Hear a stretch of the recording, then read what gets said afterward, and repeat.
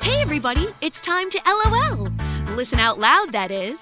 It's time for Anime Jam Session with DJ Ranma S, Mako-chan, and Ari Rockefeller. Hey everyone, welcome to Anime Jam Session, episode number 412. We are that podcast that talks about anime, games, conventions, the fandom, geek stuff, and everything in between. I'm DJ Ranma S. I'm Ari Rockefeller. I am Mako-chan. And I'm Ichigogami. And sorry about the big head earlier, so it's OBS. From time to time, if you have not figured it out by now, when we go live every Tuesday, somebody's Skype screen always gets distorted. Either it's uber big or uber small, not focused, or not available. So I had to restart OBS like 3-4 times like Fred Sanford's truck. Oh, man. Pardon my voice. I think I'm getting over a cold, so I think I'm over the hard part of it. So, thankfully, water. I know that feeling. I hear that. We are live tonight, the week of June 25th, 2019, here on Twitch TV. We're here live Tuesdays at 9:30 p.m. Eastern Standard Time. If you're watching us from somewhere, come on into the chat room and join us. You can find us at Twitch TV/Anime Jam Session, or also hosted by the awesome people at VOG Network. So you can find us at Twitch TV/VOG Network. And in our chat room, Ranger Serena says hi. So hi, Ranger Serena, what's up, girl? And don't forget to join us over on our Discord, vognetwork.com/Discord. Each of the shows on here have a chat room, so swing by, come on out, and have a good time. Oh, man. I think by this time next week, I am most likely going to have the air conditioner in the window. I mean, it's probably what's going to happen. Yeah, it's getting a bit humid out there. Yes. Yeah, just a little bit. And also, I am glad y'all cannot hear the loud commotion going on upstairs either. I can hear a little bit of it. Oh, God. You think the kid upstairs was being killed with the beating he's getting? I don't know. Jesus. I mean, that is definitely a family that screams at one another quite a bit. Yeah, especially on Saturdays. Oh, man. So, let's see what's on the agenda tonight. So, how is everybody tonight? Sleepy. Doing okay. Oh, Tay. All right. Okay. So this is the part of the show we're going to go around the room, our virtual room, with how was your week, how was your day? Ari. Well, payday was today, but again, most of that went straight to the rent. I'm pretty sure most was going to go to the car payment because I had a bit of a money fuck up last week, but it'll get sorted out, I think. Well, that's good. Other than that, it's been mostly uneventful aside from some personal stuff. And I saw Stomping Ground on Tuesday night. Not Tuesday night, Sunday night. But it was underwhelming, and I didn't really get that much enjoyment out of it. I didn't even go over to any kind of like friend's house or whatever to watch it. I just, my friend has his apps. Information for the WWE app saved on my PS4, so I'm like, whatever, click. Gotcha. And I don't even think I stayed up for the whole thing.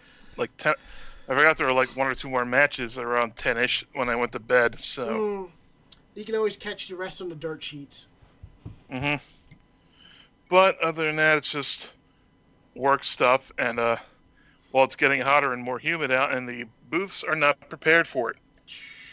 Yikes. So that's going to be fun. Ichigo, how was your week? How was your day?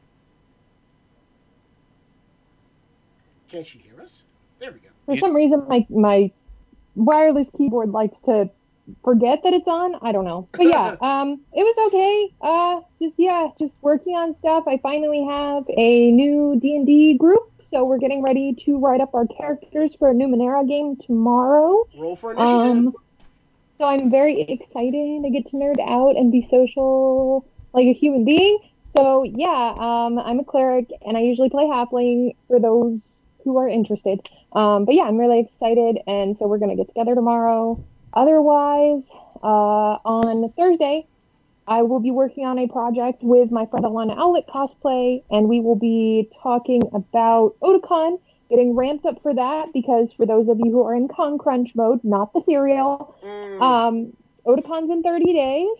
And for those of you who do not know, I am part of Photo Suite there now. I don't run the makeup anymore. So if you want to come see me and get your lovely picture, all your right angles, correct sides of face, making sure your wig, your weave, and your armor is in the right place.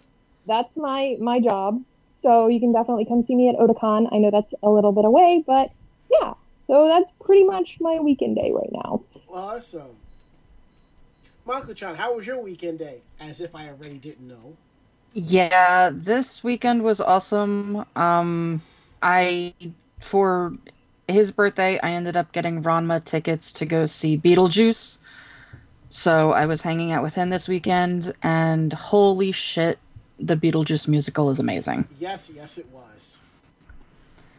It's raunchy and crude, and I thought it was actually kind of like a combination of the movie and the TV series, like the cartoon. Yeah. Just because there's definitely more camaraderie, more of a friendship between Lydia and BJ for a while. Mm-hmm. Just kind of fun and campy and all of that. So it was really cool. Yes. But yeah, that was most of my week because I was off on Monday, and the only thing I did basically was go to the dentist, and that didn't take. Now it's back to reality. Well, but 4-day week, so that's not bad. See, yeah. Mm-hmm. See, I'm like, oh, it's already Tuesday. Okay. I know, right? So my weekend day is basically the same as Mako's. We went to go see Beetlejuice the musical, and it was really amazing. And like she said, it was raunchy, but it wasn't raunchy in a bad way. It was raunchy in a good way. It's like, you know how you have that one friend that tells like the really bit of the bad / perverted joke, but it's just funny and everybody laughs. It was like that, you know. It was like Beetlejuice would say something, and everyone goes, "Ha ha ha! Oh yeah!" As opposed to, no. But we did listen to the soundtrack on our travels on Sunday, so that was kind of fun. So, yes, the soundtrack is free to listen to on Amazon Prime and Spotify. Yeah, you said Spotify. Yeah. I might end up purchasing like a digital download of it because I really enjoyed it. Yeah, I because it's streaming for free, I won't, I definitely want it, but I'm not going to drive myself crazy trying to get it right away. But I would like a physical copy. What I would really like, and what I hope they do, is that they end up recording this and putting out like an original cast DVD or Blu-ray, because that I would buy. Hell yeah. Yeah, so basically that was our weekend day. Besides me, work was work, it was all good. Can't complain about that. So, So now we'll go to the next part of our show, Weekly Nerd Swag, where each one of us will tell us y'all about something cool that we've bought and we want to share it. Think of it as a nerdy show and tell. And I guess I can go first. So, y'all know I have a thing for t-shirts, and depending on what it is, I will pick up and buy it. So, when we went to see Beetlejuice the musical, I got one of the musical t-shirts that says, Lydia and Barbara and Adam and Charles and Delia and Beetlejuice. Nice. And on the back, it has the official Beetlejuice logo. Underneath it says, the musical.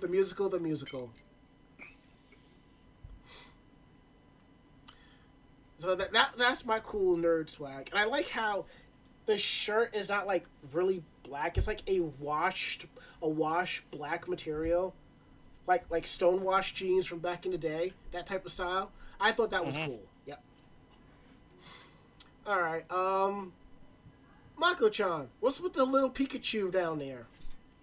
Yeah, so one of my friends has been in Japan for 2 years, and for those 2 years, I know I've talked about that. She's basically gone shopping and picked up random stuff, and whatever she has not wanted, she's sold. So this was one of the things, and it's a collection that you can find in some of the Pokemon centers. I think Nintendo World in New York has part of it. But it's Pikachu in various Pokemon sleeping bags. And they have a whole variety of them. The Eevee one that's here, there's this one with kind of like a tired face. There's gigantic ones with smiling faces, and even tinier ones that are keychains. But I saw this one and I'm like, it's Pikachu and it's Eevee. It's, two of my favorites, so I had to have it. And now I'm showing it to everybody. And it has ears, and it actually also has a little tail. So it's really adorable. That is precious. All right, Ari, what you got? I'm usually not into the big into the pop figurines, but if I see one or two that I really want, I'll get. And this is one of my older ones. It's a Iron Sheik pop figurine. That's cool. I tell you, I put you in the camel clutch, I break your back, I fuck your ass, and I make you humble. I mean, I do have to agree with you on the whole aspect of the pop figurines. I know people have massive collections, and I have a nice collection of I see them in like walls of still boxed figurines, which I only have a couple of them, and they're out of the box just sitting around up there. Yeah, I have a good, dozen to 24. My big thing is I try to collect the ones of characters that I cosplay, or characters that I would eventually like to cosplay. See, I have ones I do cosplay, such as Spike the Dragon from MLP, but I collect for the characters and the waifus. I have Sailor Moon, I have Sailor Venus, I have Ochako, Twilight Sparkle, Velma Dinkley, I have those. So I have between 8 and 10 pops. And in our chat room, RG Power says he's not into pops except for Sailor Jupiter. I have the Sailor Jupiter.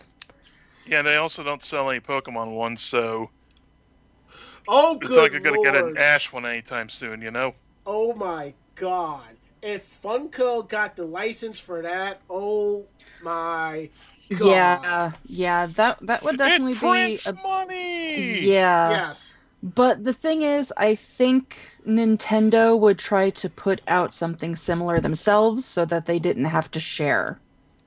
Yeah, that does sound like them. Yeah. True. Yeah. But yeah, I still need to get the Velma pop. I should have gotten it when they first came out, because now Velma's $40. And so is Luigi. What because Alcrea wants Luigi. So yeah, they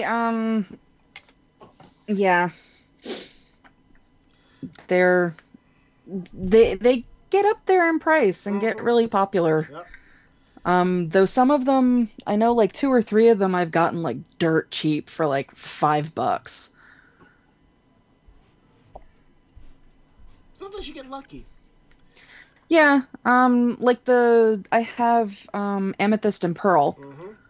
So those 2 I got for really cheap from Hot Topic. Cool. And don't forget. But now I have one of them signed, so. And ThinkGeek is always doing buy 2 get 1 free. But Ichigo, what do you got to show off today for weekly nerd swag? Well, I guess it's not really anything it's art, because that's kind of one of my nerds. Is I collect a lot of art that's either Nick Cabri or fantasy inspired. So I have a weird story behind this one, if I can pop it off my wall. So I got this one because to walk around artist alley sometimes with like big boxes of candy bars that we give out to the artists because they work really, really hard. Yeah. And so I was out with them. You're getting distorted, Ichigo. Oh no! I don't know what's going on. I have not changed any of my settings. I blame Skype.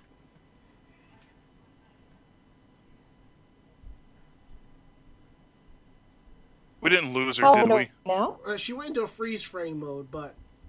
Oh no. And as SciGuy98 tells us, it says that Skype routing is really terrible. Yeah, you would think with something that doesn't use that much bandwidth would run so much better, but you know. Are we better now? Is it better now? Kinda, sorta. I don't know what I can do, guys. Well, we work with it the best we possibly can. You know how we do. Okay, but did everybody kind of hear the story? Yeah. Okay, well, I go around with friends sometimes and give chocolate bars to artists in artist alleys. And as a thank you gift, one of the artists that I really, really liked, and we just started talking about unicorns and like how they need friends because if they get apples stuck on their horns, like they can't remove them themselves. Weird unicorn, weird stuff. Okay, but yeah, so this was my nerd. Cool. It's nice. Yeah, it's just a really sweet little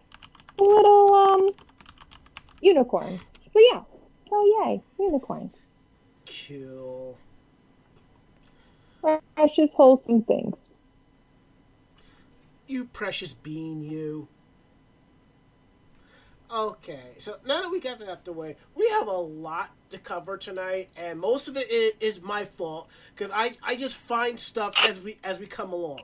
So I will make sure to cover this not as quickly as possible, but with much quality as I possibly can. So now, first thing we're going to talk about is a statement coming out of Anime Milwaukee. And let me pull it up here. And this is for those of you who want to know, this is something in regards to between Anime Milwaukee and Anime Midwest, due to an incident that happened at Anime Milwaukee last year. They did not mention what the incident was, but the long and short is that Ryan Koff has been banned from Anime Milwaukee and the Hyatt Regency Milwaukee. And from my understanding, he's also been banned from Marriott property as well. So here's the statement as it goes. As leadership of Anime Milwaukee, we take safety standards seriously. This is why we, AMKE, parent nonprofit organization, the Entertainment and Culture Promotion Society Incorporated, are choosing to come forward about an incident that happened at our show and the preventive action we have taken since. Anime Milwaukee can confirm there was an incident involving Mr. Koff, a representative of Anime Midwest, at AMKE 2018. In this case, per protocol, Milwaukee PD were called in by Hyatt staff. Convention staff also responded to assist the attendee as needed until we were dismissed by the police upon their arrival. Our details are pretty sparse from there, since this became a matter for law enforcement personnel. For our part, Mr. Koff was immediately banned from the convention for 2018 and all future years. He is not permitted to attend AMKE in any capacity, and we were also informed that the Hyatt Regency Milwaukee has banned him from their property. Our convention chair at the time, Corey Wood, acted decisively to ensure Mr. Koff and all associated event staff and promotional materials were ejected fully from Anime Milwaukee's event space. Anime Milwaukee often does reciprocal convention swaps for badges, a promotional table, program book, advertisements, etc. All representatives are required to honor convention policy. This was a clear violation. We have not partnered with, nor we will promote Anime Midwest or any events affiliated with Mr. Koff. We recognize that this was an instance where our safety policies fell short, and we are taking all feedback to heart. At AMKE 2019, this past year, we made sure to step up communication, ensuring attendees would know what to do should they need assistance. We also increased visibility of our staff, so our attendees knew how to find someone if help was needed. As we have done for multiple years now, we coordinate directly with Milwaukee Police, Private Security, and Venue Security. For AMKE 2020, we will continue to introduce new policies and tools. The safety of our attendees and staff is our number one priority. We welcome your feedback and criticisms at ecpsociety@animemilwaukee.org. Entertainment and Culture Promotion Society ECPS Board of Directors, Timothy Huseman, Convention Chair. And that's how you handle it. That's how you do it. That's how you handle it. Because in recent years, there's been stuff going on at conventions along the lines of harassment, and cons will just sit on it till it gets to a boiling point, whereas Anime Milwaukee jumped on it right away and severed ties. Knowing that this man, Ryan Koff, runs several conventions, they put the safety of their fans and their congoers above all else. More conventions need to do that. So... Well, okay. So I guess not so much like devil's advocate as corporate side of it, I guess. Right. A lot of cons do have things in play to handle these kind of things. However, the staff isn't properly trained to address it, I don't think. Because I know that there are a few cons that actually have phone numbers, which I know is super helpful right now. Sorry, guys. I'm just trying to make you aware of the other side of it, too. It really sucks to see cons that don't handle it at all publicly, which is what a lot of conventions do, unfortunately, because they have to figure it out through their corporate structure, which is very empathetic or very helpful to a lot of victims. And then some conventions fall on the sort of, well, business. And so they have to keep business connections or whatever, so they kind of like either kind of mums the word where it's not really spoken about or handled publicly, where it should, like, there should be an address, like what Anime Milwaukee has done, or they just don't have anything instituted at all where like a convention, their staff's not trained to handle it. So I think Anime Milwaukee handled it, and I think that was a good way that the changes is starting to... You're lagging out again. Like that, we saw this where Ron, I can't do anything about that. I know. I'm sorry. Okay. We're going to have to run a 100-foot cable from your router down to that computer. I wish I could, but yeah. It's called taping it along the corners and the crevices. That's what you do. We already do that for one of our other ones. I have an Ethernet hardwire upstairs. It's just down here in my studio. I do not. But yeah, it's unfortunate that some Anime Milwaukee addressed it appropriately. The long and short of it. Well, that's good. I mean, I have a feeling he's going to try to go do a lawsuit against them for their actions, but I don't think he has a chance. I don't think he's going to be able to get away with it. You know what I'm saying? Let's see what else is going on here. And for some reason, Anime News Network is getting lagged. Oh, come on. Oh, shit. The story we was going to talk about cannot be pulled up on Anime News Network. Ain't that a bitch? I'm seeing it just fine on my end. Is about the Mario Kart thing? Yeah, I'm going to try to refresh and see if it comes up again. Because I'm getting a 500 error. But, is it fine on day on mine, then. All right. I'll take your story. You cover this. Okay, so the intellectual... Now it comes up! All right. Okay, then. I'll take it. All right. Sorry about that, ladies and gentlemen. Live, normally you say live radio, in this case, live television, live streaming, y'all. I just thought this might help with lag. So all right. We're going to see. So far, so good. Okay. Let me just readjust your screen, and there you go. Remember, Ichigo, jazz hands. Yeah. And Dr. Tetsu, you got it right. Live television, boys and girls. All right, now we've talked about this on prior episodes about a company called Maricar, where they use Mario Kart IPs to advertise their go-kart racing in Japan. This time, they have been told they have to pay 50 million yen to Nintendo for IP damage. According to the Tokyo District Court, the Intellectual Property High Court, they've released their full text of the judgment regarding Nintendo versus Mari Mobility Development, which they used to be known as Maricar. The court ruled in favor of Nintendo and told MMD to pay 50 million yen, which translates to $466,000 to Nintendo, which it originally was 10 million yen, which they were told to pay in 2017. The court released a 130-page document that tells MMD to cease its use of Nintendo's logos and remove it from their business operations, everything, including the carts. The go-kart rental company was also told to unregister the Maricar domain name. Nintendo argued in court that the term Maricar with a K. Now, the original domain name that they were told to get rid of is Maricar with a C.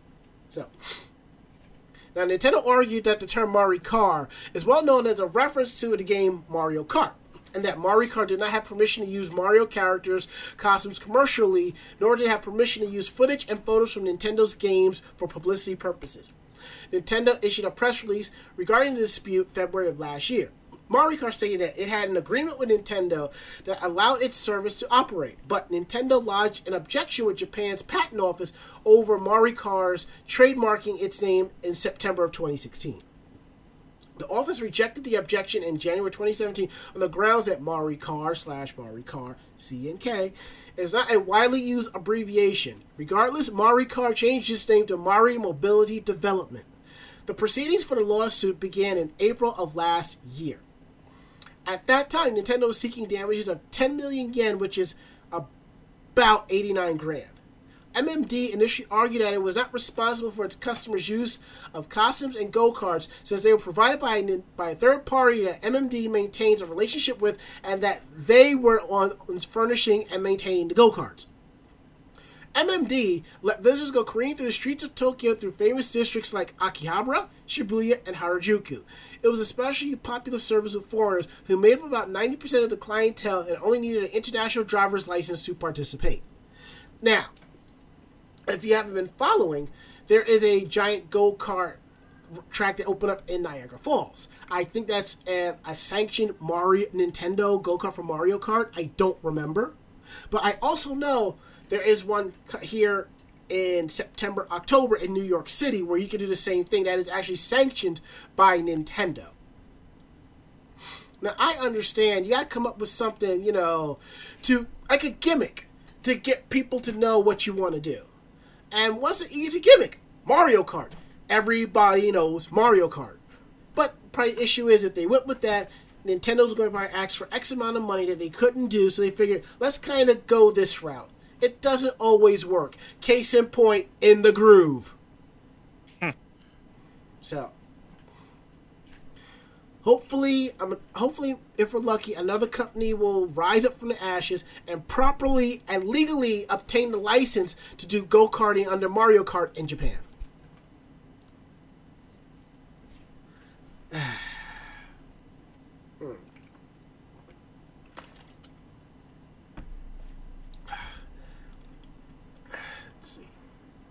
Shit, I didn't even update the track. My bad. Right. Now we're gonna update it again.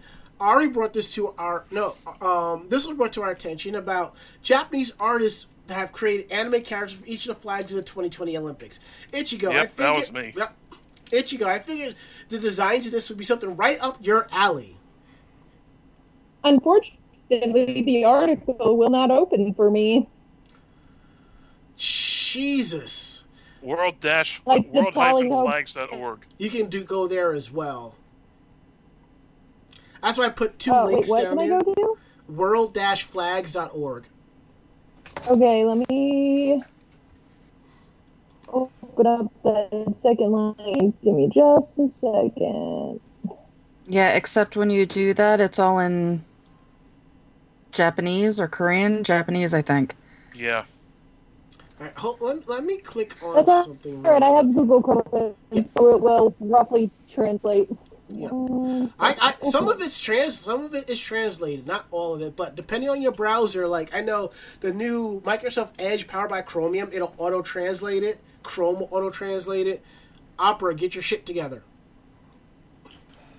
So that's what I'm doing wrong.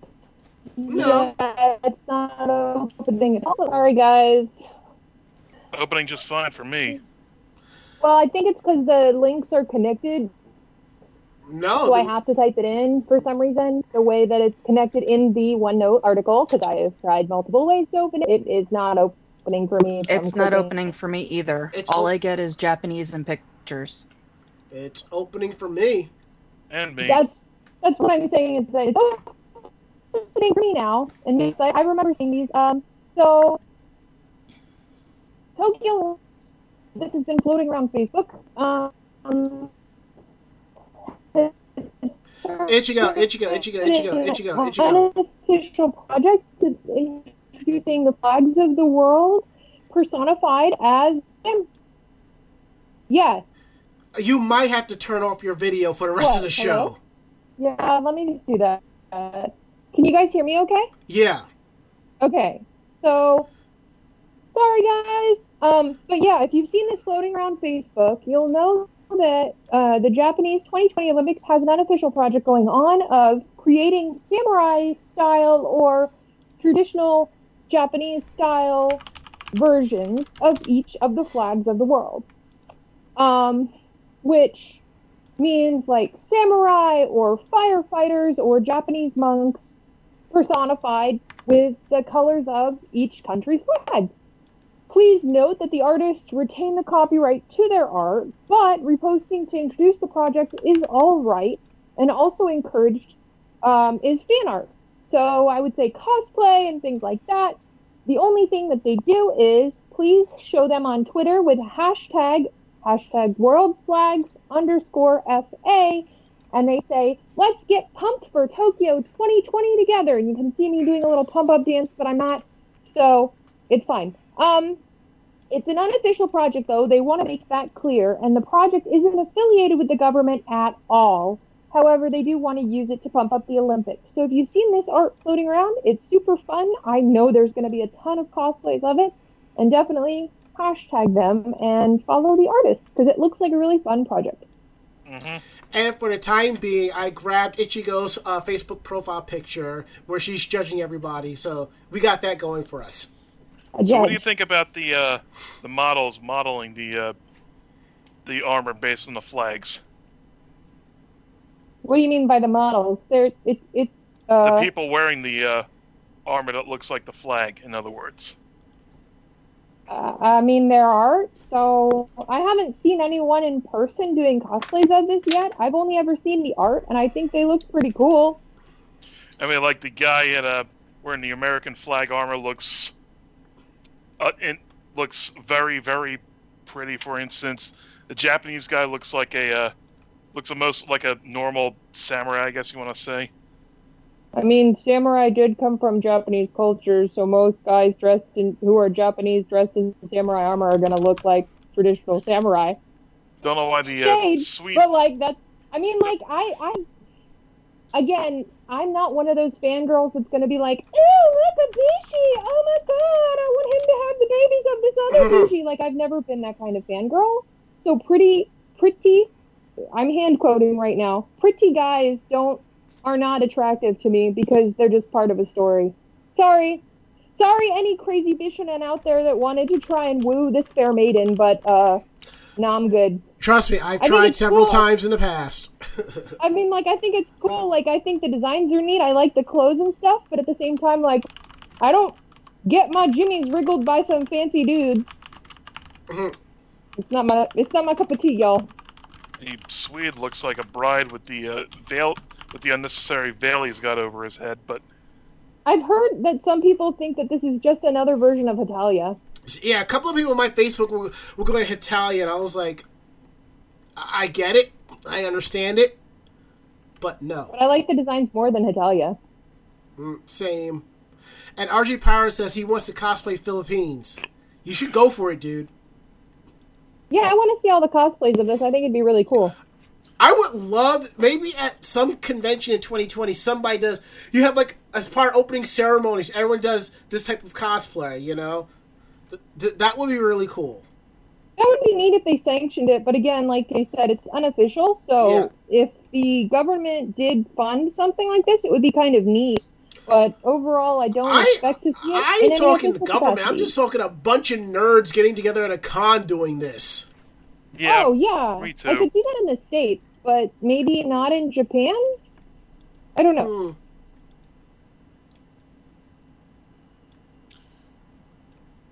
All right, so who's taking the next one? I believe that's you. Okay. Yep. Let's see. The organizers of Comic Market, or Comiket, Japan's largest event for selling self-published doujins, revealed on June 18th that they will implement a policy for Comiket 96 this summer, where attendees must purchase a wristband for 500 yen to be able to attend the event each day. And the wristband color will change daily. 500 yen is about a little less than $5. The organizers urge attendees to purchase the wristbands in advance of participating bookstores. Attendees can also purchase a print catalog as a guide to the event, which will include the wristbands for all 4 days, and digital catalogs will not bundle them. The organizers stated last November that they were considering an entrance fee for the summer 2019 and winter 2019 events, Comic-Cons 96 and 97, due to the temporary change in venue.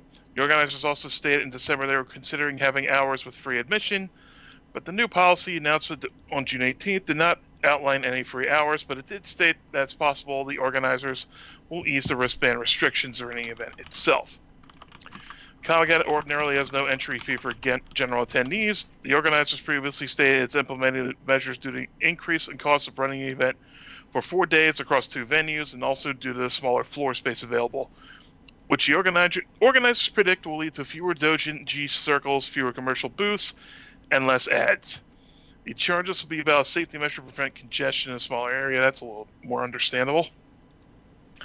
Due to renovations for the Summer Olympics, the event will have less space at its normal venue at the Tokyo Big Sight in 2019. Comic-Con will still play the irregular doujin circles at Tokyo's Big Sight exciting West Exhibition Hall and 2 areas in South Exhibition Hall, but the booths for the commercial companies will be about 1.5 kilometers away in the Aomi Exhibition Hall near the Rinkai train line's Tokyo Teleport Station? Huh. I thought I read that wrong, but I figured like they have teleporters in Japan, and like that kind of sounds right.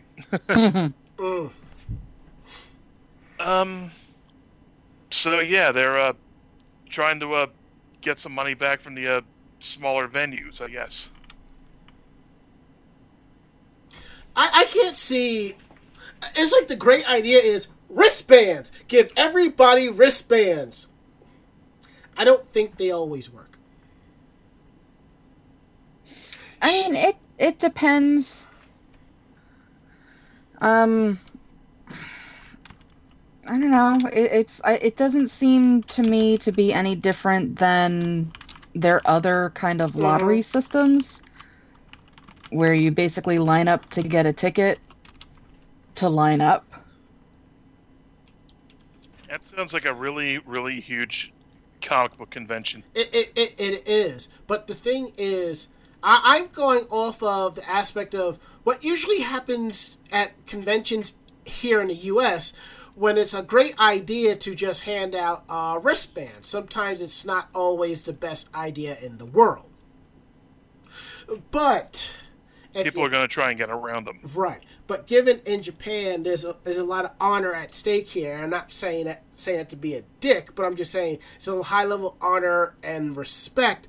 So I can understand them using wristbands, but I'm just thinking it from the American aspect of, wristbands don't always work, Well, no, I mean, Japan is pretty good with that. Yeah. I mean, they do the whole ticket thing for a lot of their cafes when they open. Right, but the cafes are really small, though, more or less. But when they do it for the cafes, it's a small group of people, so it's not so bad. Well, no, that's just the thing, is the people will line up for these, either to get into the cafes or the stores, And then they're handing tickets, and these tickets will have a number on it, and that number will determine which group is able, like, what group they're in to go in what order. Mm-hmm. So if they have, between 1 and 20, they're in group 1, but they could have, they could be the first one in that line and get a ticket for 120. Yeah. So then they're stuck waiting around. So I don't know. I think they do it better. Just because they make it completely random, so it doesn't matter where in that line you are. They basically do a lottery system. Plus, there's a lot more people, a lot more civilized as well. Well, and also like you were talking about, Ranma, where like the society is a little bit more. It's not so much like honorable as it is like they have a shame society.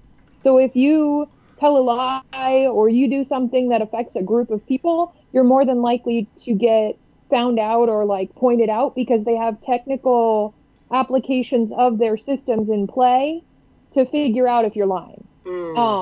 So as opposed to like the States, like I would say in the States, alternatively, a wristband would probably work for smaller venues. But I feel like a lot of cosplayers and stuff like that, I know I've seen, at least especially cosplayers, I know regular membership. The problem I've heard story-wise with wristbands, because this is already an application in the States with the 18 plus wristband at a lot of places, is that people will slide the wristband off and allow their friends to use it illegally. Yeah. That's the only thing I could foresee being an issue, especially also with security, because a wristband is a little harder to look for because your wrist usually falls at your waist instead of above your chest. So there could also be an issue with that. But hopefully it works out for them in Japan, because Comiket is pretty much an industry standard. Like over there, a lot of conventions tend to be more industry related than they are here. And there's a lot more industry networking and stuff like what Comic-Cons kind of used to be back in the day in the States. But yeah. Right. But, part of me still wants to hit up Comic-Con at least once, even with the crowds, so I don't think it'll happen anytime soon, but it'd still be cool.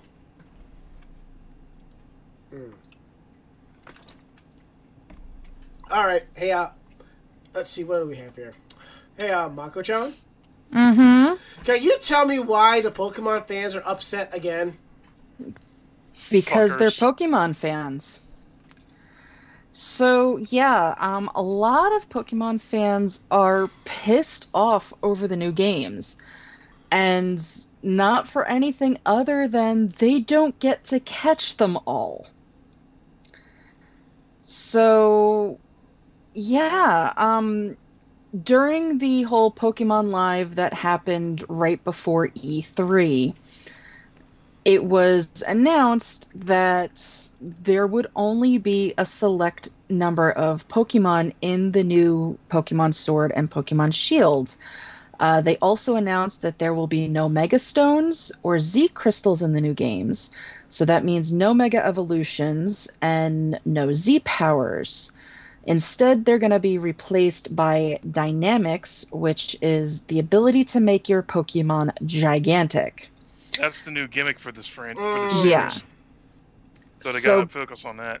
Yeah, so basically it's not even that. They said that they're putting so much into the art and into, taking all of this and putting it on the Switch that they didn't want to bloat it with, this would make it over 1,000 Pokemon. Right.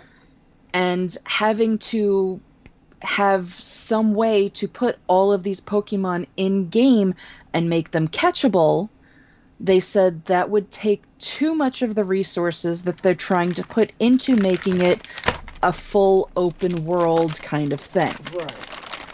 Right. One of the issues that had people upset is that they are switching out Pokemon Bank, which is what the handheld games used to be able to transfer the older Pokemon into the newer games. Mm-hmm. They're redoing that as Pokemon Home to be able to transfer that stuff into the new games, and even being able to transfer Pokemon Go Pokemon out of Pokemon Go and into Sword and Shield, or at least being able to store it into Home. With that, people assumed that they would be able to take every single Pokemon they've ever had and transfer them into the new games. Well, unfortunately, at least to start, because, basically this was the same thing with the whole Alolan region Pokemon, is it didn't start out with every Pokemon. And I don't think people remember that. Nope. It started out with, you were only able to catch the Pokemon in the game. And then they released the ability to transfer the Pokemon from Pokemon Home into the game. But they waited almost a month, 2 months to be able to do that. And they didn't have Mega Stones to begin with. That took until basically 4 or 5 months later that they started releasing Mega Stones into the game. So people aren't remembering this, and they're bitching like mad that they can't, quote unquote, actually catch them all. So then there are some people going, well, I would rather have all of the Pokemon instead of this new power-up dynamics. So there are people going, well, get rid of this whole system that we've been begging you for to have, an at-home Pokemon game for an actual console. Get rid of that and just give us what we've been having over and over and over again. And the long and short of it is that people basically will never be happy. Yep. Of course they won't. I just want to say basically, no offense. Sit down, shut the fuck up. You're going to buy the game anyway. All your bitching and moaning and whining ain't gonna do you a lick of good till you realize that you are the last one in your squad not with the game, and you're gonna go ahead and buy it. Now, yeah, there are people who did data mining and said that there is room on the game card for all 1,000. I got into a pissing fight with somebody about this. Evidently, this person does not know coding as well. It's not feasibly possible to put all 1,000 Pokemon with full detailing as they want into a Switch game card. No, which is why I'm thinking it's going to be some sort of download content that will be saved onto your Switch save. Yeah. Well, I mean, that's a lot of people are assuming that. Just that, there's going to be some download later on after Home has been implemented that is going to, whatever that cost is. Because, I mean, they're still putting, a lot of Pokemon in this game. Yeah. So it's not like they're going, oh, well, we're only going to put 100 Pokemon in this game. They're still putting a huge chunk in there. So it wouldn't be a lot to say, hey, we'll allow you to bring all of these extra Pokemon, but it's going to be, 4 gigs on your memory card on your Switch. And not for nothing, people will be like, okay, sign me up. True. And then they'll buy bigger memory cards and so on and so forth. Now, my thing is, it's not the end of the world if you cannot import your favorite Pokemon from a prior game to beat Sword and Shield with, okay? There are people I know who will go through these games and ignore the local Pokemon. As long as they have theirs, they can play the game. Play the game with new Pokemon. Explore. Step outside your comfort zone. Have a little fun with it, I wouldn't be transferring any Pokemon into the game until after I've beaten it anyway. I think... same here. I honestly feel that what Game Freak and Nintendo should do is lock the game from transferring Pokemon until you have completed the game and have it collected at least a third of the original Pokemon from the game. Once you have done that, open it up.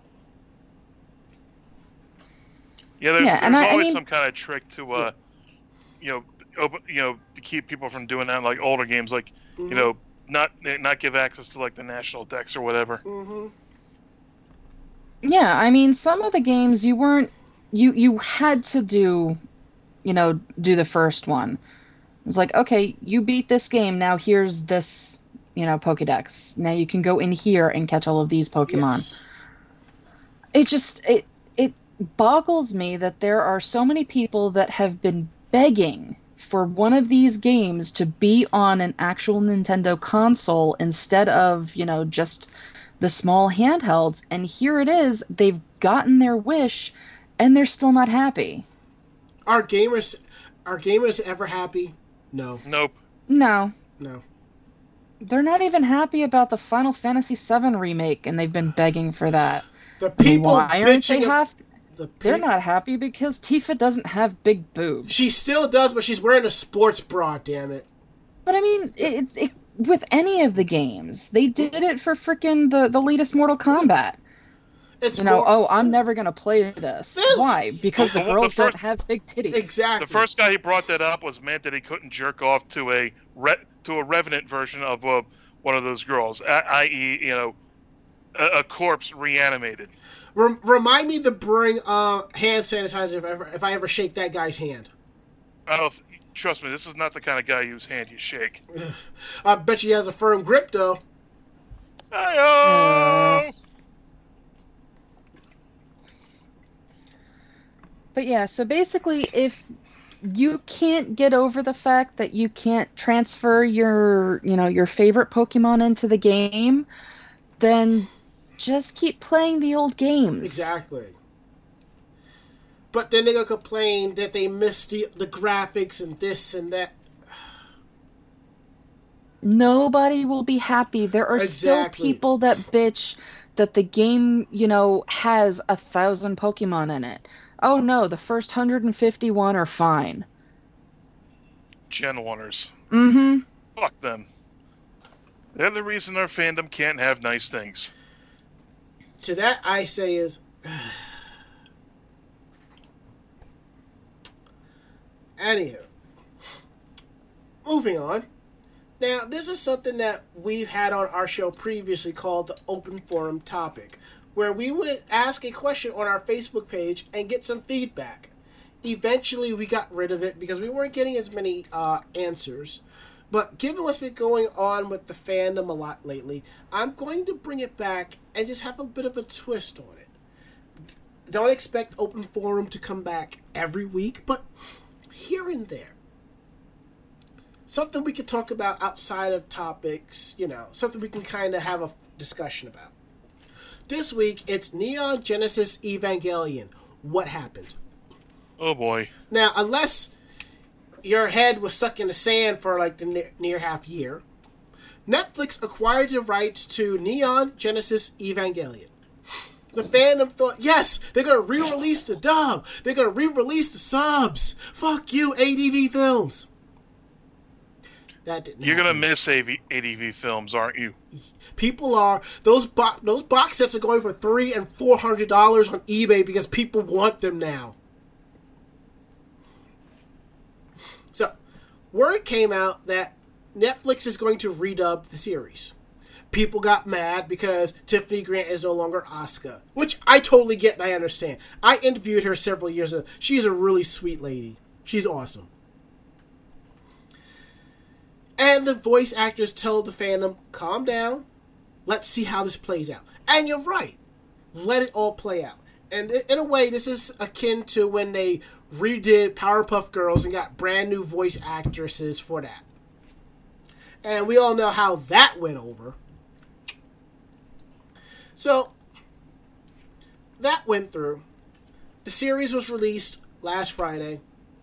I expected to hear some great things. No, I heard nothing but chaos. And you'd think that a lot of the chaos was coming from the older fandom? Not necessarily. The older and the younger fandom, I guess, for a while, you could find copies of the series. Just understand, there is no more ADV Films. It went the way of the dodo bird. therefore the licensing went back to Japan, and here you go. If it wasn't for that, believe you me, ADV stuff would be on Hulu, Crunchyroll, all them good streaming stuff. You got that. So, the first thing people complained about were the voices, and they absolutely hated it. And I get that. And this is something that we discussed on last week's show about when we brought up about the voices from Sailor Moon. And I totally get that, and I understand that. The second thing people complained about was the subtitles. Remember, you have a translation and a transliteration. Translation means that they translate it the best they, to keep it roughly on par with the original Japanese, and they throw in some American lingo here and there to kind of make it flow better. Because there are some jokes and references and idioms that don't really translate well into English from Japanese. Right. And then you have what's called a transliteration, which is a literal translation of the series, and some of it will go over your head. And pretty much, we're at the point where people are demanding Netflix stick on head on a silver platter. Then the next issue, the ending theme is no longer "Fly Me to the Moon." It's a piano instrumental. Something like this happened to Bio Booster Armor Guyver when Manga Entertainment re-released it. If you bought those DVDs, it is a different opening and ending theme. The original opening and ending themes are on the original VHS tapes put out by US Renditions. I should know. I have them in the back in my closet. Now, at this point, people are demanding Netflix to say something. And they've been kind of quiet on it. And basically, Netflix is taking the heat for all of this. And you're probably thinking something along the lines of, how is it that Netflix screwed the pooch like this when they dropped $100 million to keep the rights to Friends for one more year? And I'll tell you, it wasn't Well, Netflix. I mean, at least it's for something they actually put out instead of Good Omens. True. And I see what you did there. The thing is, it wasn't Netflix. It was Studio Kara. As I followed some of the trails on Twitter and a couple of the Evangelion Facebook fan pages and groups, pretty much is this. Studio Kara handled the translation, the licensing, and who did what voice in the dub. And some of you are probably wanting to know, who is Studio Kara? Khara. I will tell you, Hideaki Anno's holding group. Studio Kara is also responsible for the Evangelion movies. I have been saying this for the last 3 days. This is Hideaki Anno's revenge on the Eva fandom. I mean, fuck. You still think Ray is hot, you fucking weebs? Look, he killed Ray in the movie, and the fans still ate it up.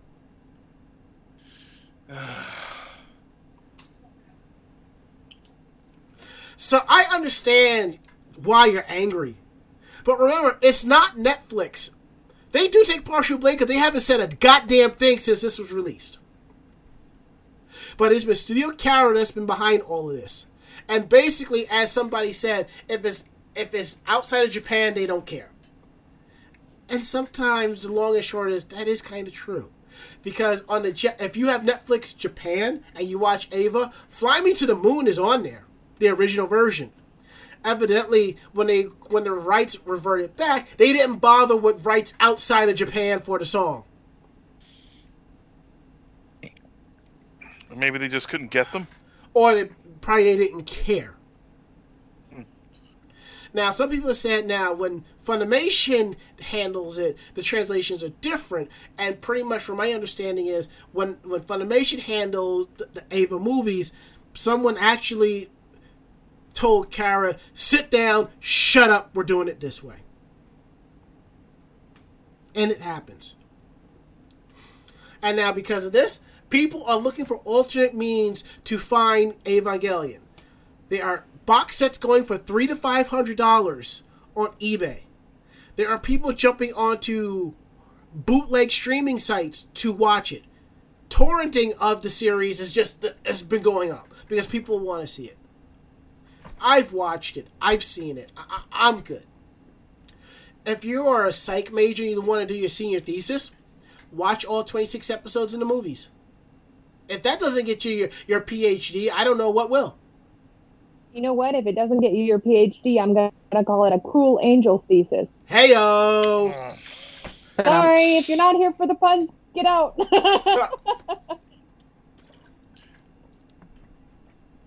And I understand you're mad, but understand that your anger is slightly misdirected. You need to tweet at them and tell them they fucked up. Plain as day. And that's basically what happened to Evangelion. And basically, this is what could happen again if a popular anime series that was held by a licensor here that goes the way of the dodo bird. Thankfully, when ADV Films dissolved, Funimation, Section 23, and a few other studios swooped up and got what they can. The same thing happened when Central Park Media dissolved. Other studios came in and picked up the licensing for what they could. Sometimes they will re-release the series. They may redub it. You don't know. Now, before we go into Meanwhile in Japan, quick round robin here. What is, from what you have heard and what from I have said, what are your thoughts about this? I'm pretty sure that not only are the fans ruining this for everyone who's not, as into the series as they are, and might think, oh, hey, here's a good way to get back into it. Right. That, yeah, you're totally driving them away. Mm-hmm. Also, yeah, if you want to complain, there's a good way of doing it, but doing it without looking like a complete and total entitled asshole. Yep. Which is what these people are doing. It's like these people are, climbing over each other to see, okay, which IP has the worst fandom. Because, Evangelion's really climbing that ladder. Or digging down to that hole, depending on your perception. Ichigo, Mako?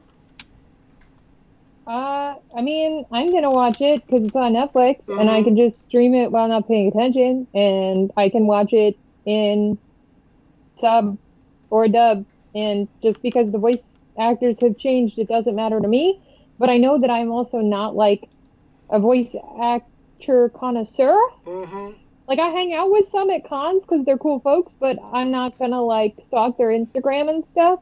I think that anybody who works in the industry, it's a hard job, and sometimes you get hired back for things that are redos, and sometimes you don't, and licensing can get crazy, but I feel like it should just be enjoyed for what it is, and the fact that you have new fans coming into a series that was beloved for many years, I hope that it's not ruined and people aren't pushed away by elitism, because I know that that is pretty rampant in a lot of fandoms.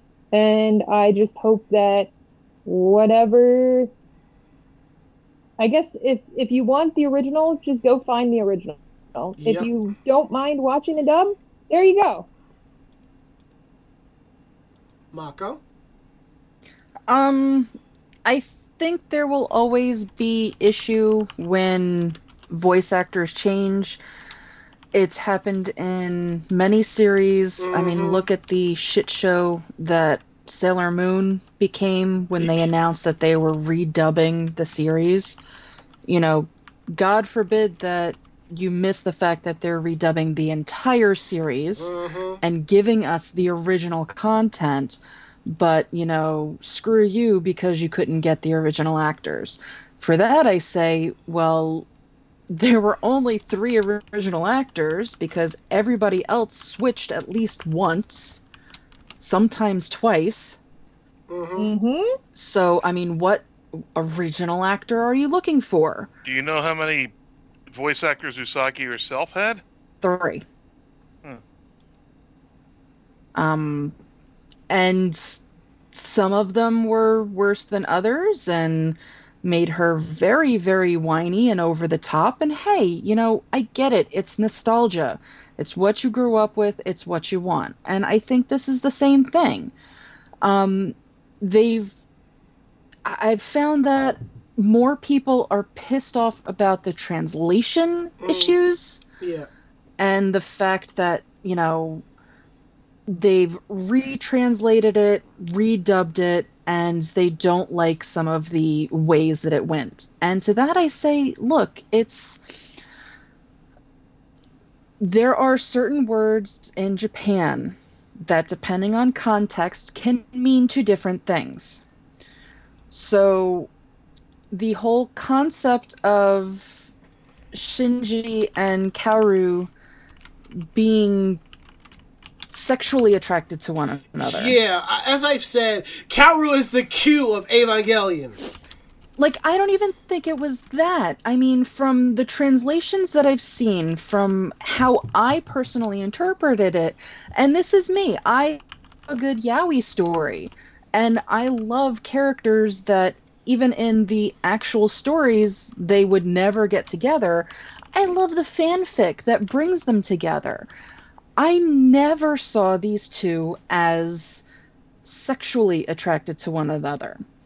Kaoru is an angel. He's trying to fuck with the team because he's an angel. But at the same time, he's the closest angel to humanity. So he understands these feelings. So whether he said, to Shinji, I like you or I love you, I think it was more,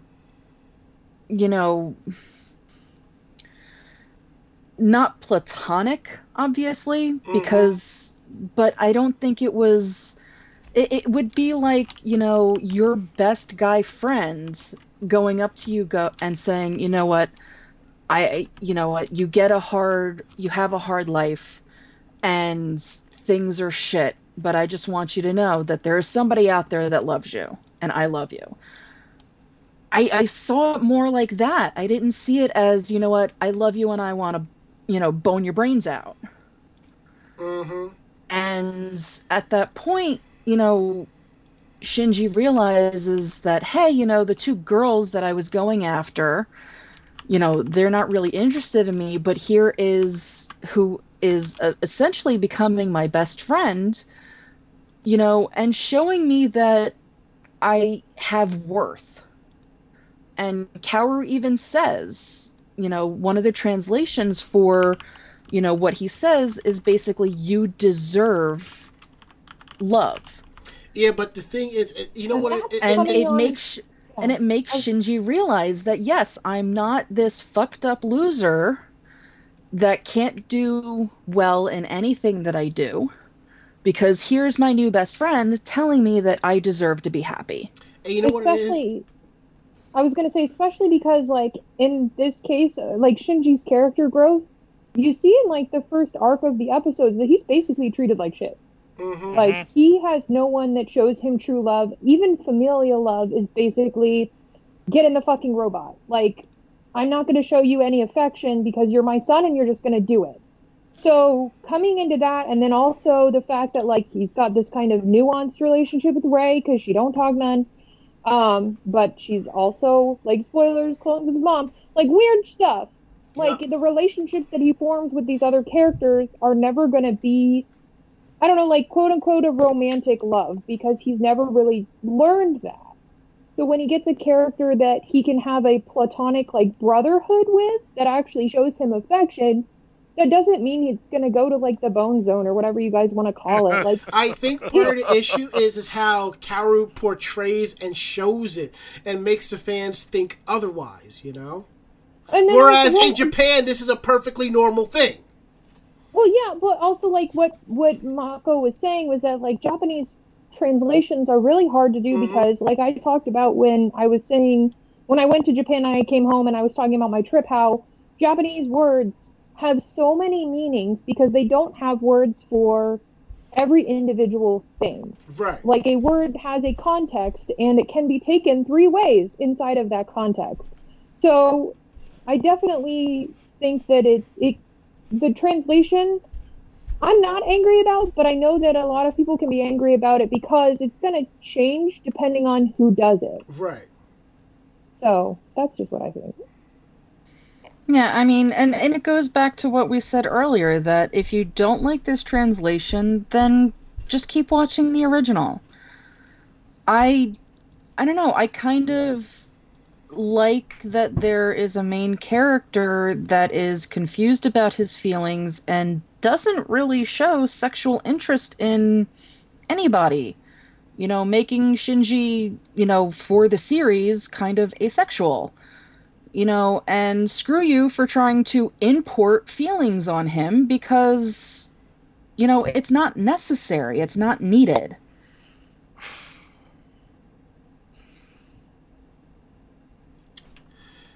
Yeah. Now that we've got that out of the way, it's time for the part of the show that y'all really enjoy more than anything else.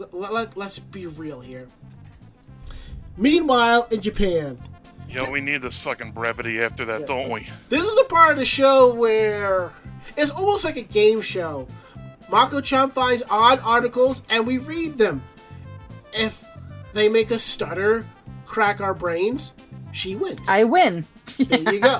Lag my computer more than it has been. I'm going to take the second article. I want the last one. I'll take the first one then. Yep. Okie dokie.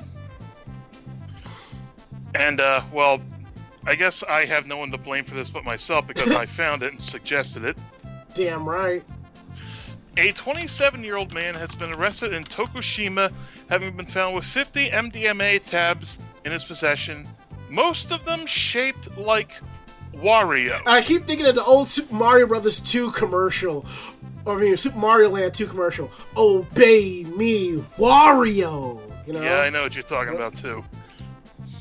It's the third time, and as Asahi reported, it's the third time this year that the man Satoshi Kishimoto has been caught with narcotics, the other two being cannabis and LSD. Third time? So this motherfucker knows how to party, in other words. And get away with it, because in Japan, the laws are crazy. Yeah, I know. Mm-hmm. Kobe Customs told Asahi that the sign has been increasing in numbers. It only takes a casual Google search to see what they mean. And someone had suggested that they look like, cereal pieces. They look more like vitamins, though, like, I'm thinking of Flintstones chewables. Yeah, it's Mario! Chewable vitamins. Vitamins! You'll see sound! Take enough of these and the sun really will dive bomb out of the sky at you. Oh my god. Shit. Next. Okay. Now, those of you who are on my personal Facebook page know how I fly off the handle about the subway and the mass transit of the MTA. Well, not as much as some of our other friends, but still. But it's right up there. But a slug disabled 26 trains in Kyushu for an hour. Believe you me, I would be losing my proverbial shit at that point. Like an actual slug, like the inside, like the wormy thing? Yep. Yeah. What? Let's get into that shit. Oh, Christ. The trains of Japan have a reputation not only for being incredibly punctual, but also extremely well maintained. At each terminal, cleaning crews scour the cars from top to bottoms in a matter of minutes. And this is something we've talked about on our show previously. But it's foolish to think that more of the grimy elements of Earth would take affront to this existence sitting down. For too long have slimy creatures have been banned from the trains, and one lone slug struck back on May 30th.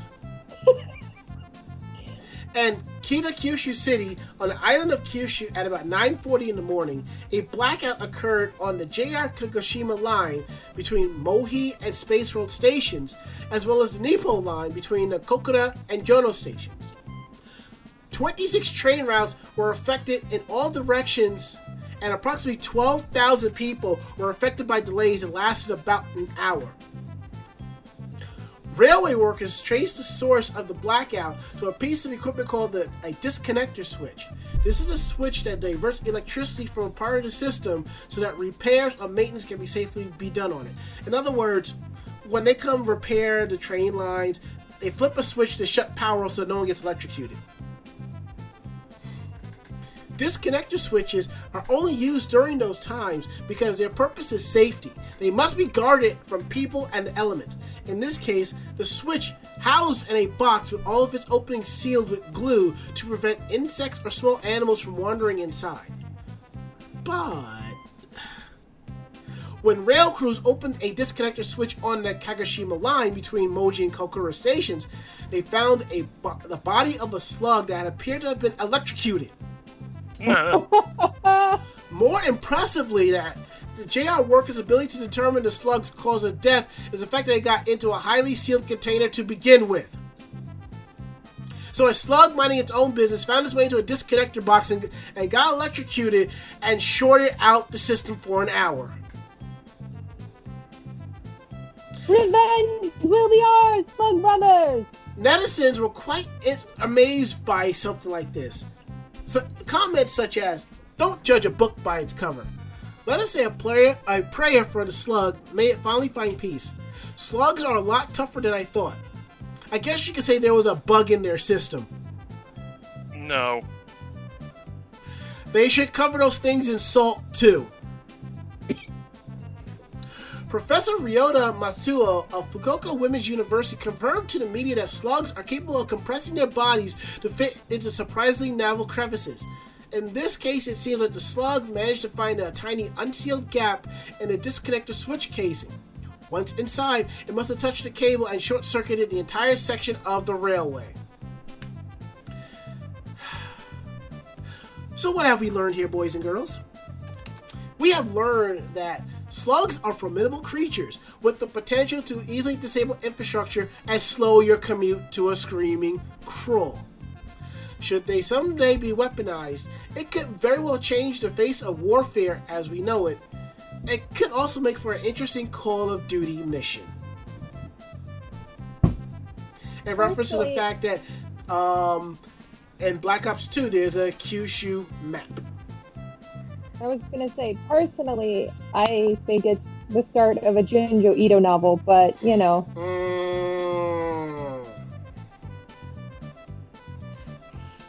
Other slugs are like, your sacrifice was not in vain. F. Christ. Alright, Mako-chan. Okie dokie. So, suspected panty thief acquitted when accuser can't prove that the stolen panties found on him were hers. What a hole! What a hole! Damn it, Hokusai! So this past June 17th, the Fukuoka District Court handed down a verdict in a suspected panty thief trial. This happened back in July of 2016, that a woman states that she hung a pair of panties to dry on her balcony, and they later went missing. So 49-year-old resident of the neighboring city of Onojo gave an inconsistent statement as to his whereabouts at the time that prosecutors said the theft took place. Unfortunately, while he was in possession of a pair of stolen panties like the one the woman said went missing, that wasn't really good enough. Because, unfortunately, the pair of panties were a model that was readily available at mass market retailers and had no special characteristics. But while the man admitted to stealing a number of panties, he says he has no clear memory of specifically stealing this specific woman's pair of panties. And unfortunately, the woman did not originally notice that her panties were missing until police were asking around as part of an investigation into panty thefts. And that's when she finally noticed it. Unfortunately, she also couldn't remember if she had perhaps thrown her own panties out at that time. So the judge basically said, "You are being acquitted of this charge, but I would like you to think seriously about the sort of life you should lead going forward." Yeah. So unfortunately, this is the whole thing, is the burden comes of having to establish the guilt. And if everything is circumstantial, it doesn't establish it enough. However, this guy has said that he has stolen underwear before. But it's just going to come down to what he's already said, as there's nobody there that can specifically state, what panties he might have stolen are actually theirs. And then he returned to the Tendo Dojo and had ramen for dinner.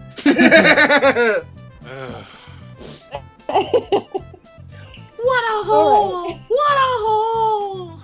Oh my goodness. Alright, well, your little change of pace and content. A Japanese teacher uses math to simplify the name of gag manga anime Bobobo. Bobobo. I cosplayed Bobobo once. It was fun. Now it's time to see if you can remember your high school proofs and follow along. Bobo may not be the most popular manga and anime in the world, but it has plenty of fans. Enough that it was voted the series with the most confusing title ever. And with some of the crazy titles in the series Japan has, that's pretty high honor. The series follows an afro and sunglasses donning superhero named, you guessed it, Bobo, who fights an evil hair-stealing empire by using the nose hairs. Pretty serious stuff. And what better way to honor such a serious series than performing some math on it. Japanese Twitter user @TaroSVS recently posted a picture of their math teacher taking a complex title, Bobo, and simplifying it into more easy to understand terms. My math teacher has way too much sense. Their factorialization of Bobo has made me laugh out loud. Each of the katakana characters above in the image of Bo, the word for bow, or the character for bow, might be a little hard to follow for those unfamiliar with Japanese language and math. So let's go through it a little bit. First, we start out by rearranging the sloppy original title into something cleaner. We're assuming that the variables bo and bow are the same as well. So we convert Bobo to parentheses bow to the third power minus bow parentheses bow minus bow squared. Next, we remove a bow from each parentheses, and since we take a bow from each, we have to square it. So bow squared, parentheses, bow squared minus 1, parentheses, 1 minus bow, parentheses. Which then makes it, they go through the formula, and it ends up becoming negative bow squared, parentheses, bow plus 1, parentheses, bow minus 1, parentheses squared. And there you have it. So if you ever need to talk about Bobo again, don't go around using its unnecessarily complex title. Use the much simpler title, negative bow squared, bow plus 1, bow minus 1 squared instead. Sometimes we get this, and other times we'll get the line method for multiplication from Japanese math professionals. Fun with numbers, y'all. If that's what you want to call it. Christ almighty.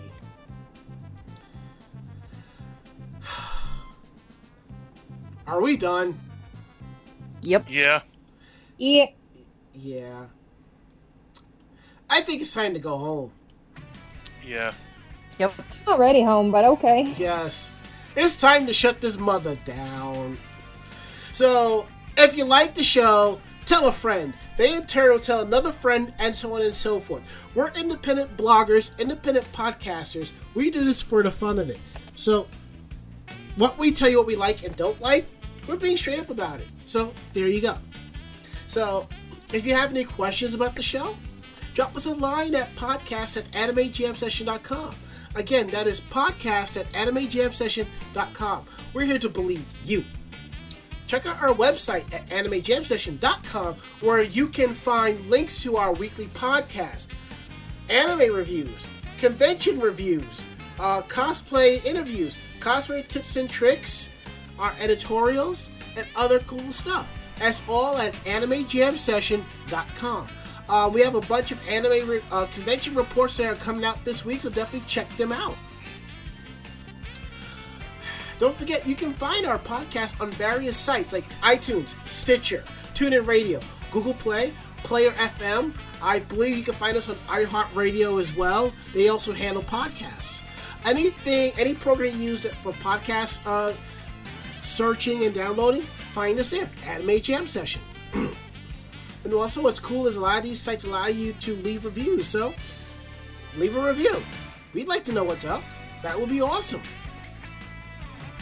Don't forget, we're also on other social media platforms as well. YouTube, Twitter, and Facebook. It's all Anime Jam Session. And to everybody that follows us on those platforms, thank you so much for following us and your love and support. We really could not do this show without y'all. And now, we're going to go around the room for last words. So, last words, Mako-chan. Yeah, I'm tired and I can't wait to go to sleep, but at the same time, yay, it's already Tuesday. Last words, Ari. I'm still trying to figure out why it looks like I have one eyebrow permanently lower than the other one on camera. Last words, Ichigo. I'm gonna go read a battle rules book on Numenera and get ready for building my character tomorrow. I also think this is probably the last show I'll be on for a little while, so thanks for having me, and it's been super fun. And my last words is, I need some more water. It's hot up in here. That is it. End of list. We'll be back next week with a brand new episode.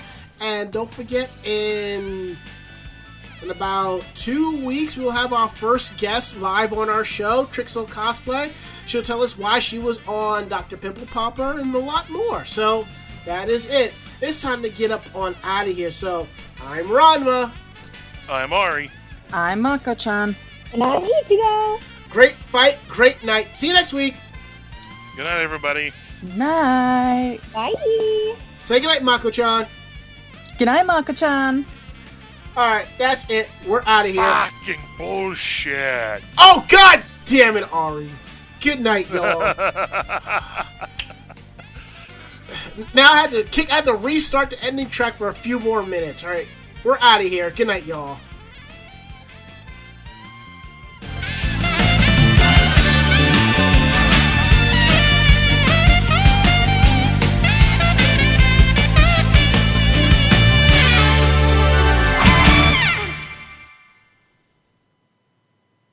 This podcast has been a production of Anime Jam Session and AJS Productions. No fanboys and fangirls were hurt, maimed, shot, electrocuted, or pistol whipped in this episode. For now. The views, opinions, and thoughts expressed on this show do not reflect the staff or the network as a whole. But we're still right, damn it. For transcripts of this episode, start typing. Check us out at animejamsession.com and vognetwork.com for more information about us and other programming. Jamatane!